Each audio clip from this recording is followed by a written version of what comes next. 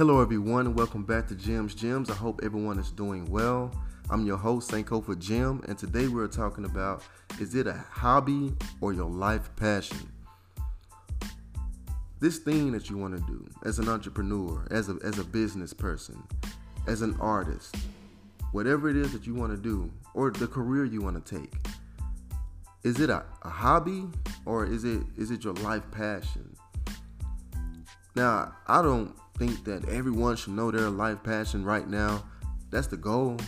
That's the idea. But it takes time and it takes going through other things, like doing this, doing that.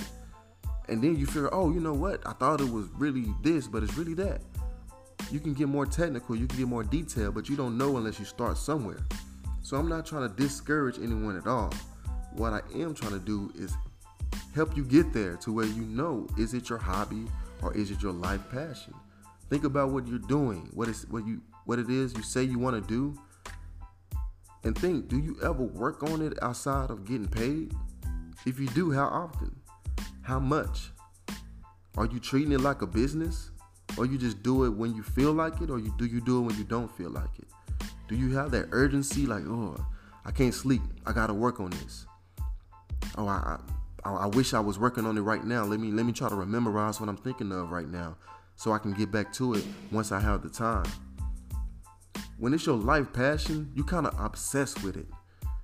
You kind of, it's like a baby. You want to just nurture it. You want to see what it's doing at all times. You want to see how it's evolving.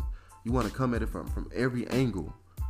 When it's a hobby, you really don't care about it. You just like, I do that every now and again. It's fun. That's nice. We all should know what our life passion is. We really should. At the same time, we shouldn't get confused or distracted when we are dealing with something that's a hobby and it's really not something that we are passionate about. When you're passionate about something, it's that much easier to monetize it because it doesn't feel like work.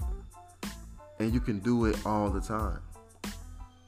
That's why I focus on that so much when I talk about empowering ourselves. When I talk about going after your dreams and your goals. When I talk about knowing yourself. Because if you know what you're passionate about, then you know how to be successful. Because you can do that all the time, which is what it requires. A lot of work comes into having a brand, having a business, being an entrepreneur, a lot of work. But when you can do that work and you don't feel exhausted, you don't feel drained, you're ready to go again, you wish you didn't have to get no sleep, you just want to keep going through the night, that's your passion right there. So to find that, you got to know who you are. You got to know what it is that you can do on a daily basis. And that comes from trying new things, sometimes hobbies. Sometimes it's like, oh, I like to rap.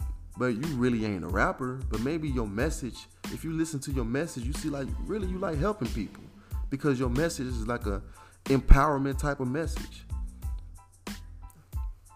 So really pay attention to yourself, to your craft, to your hobbies, and you're going to find that life passion. Peace.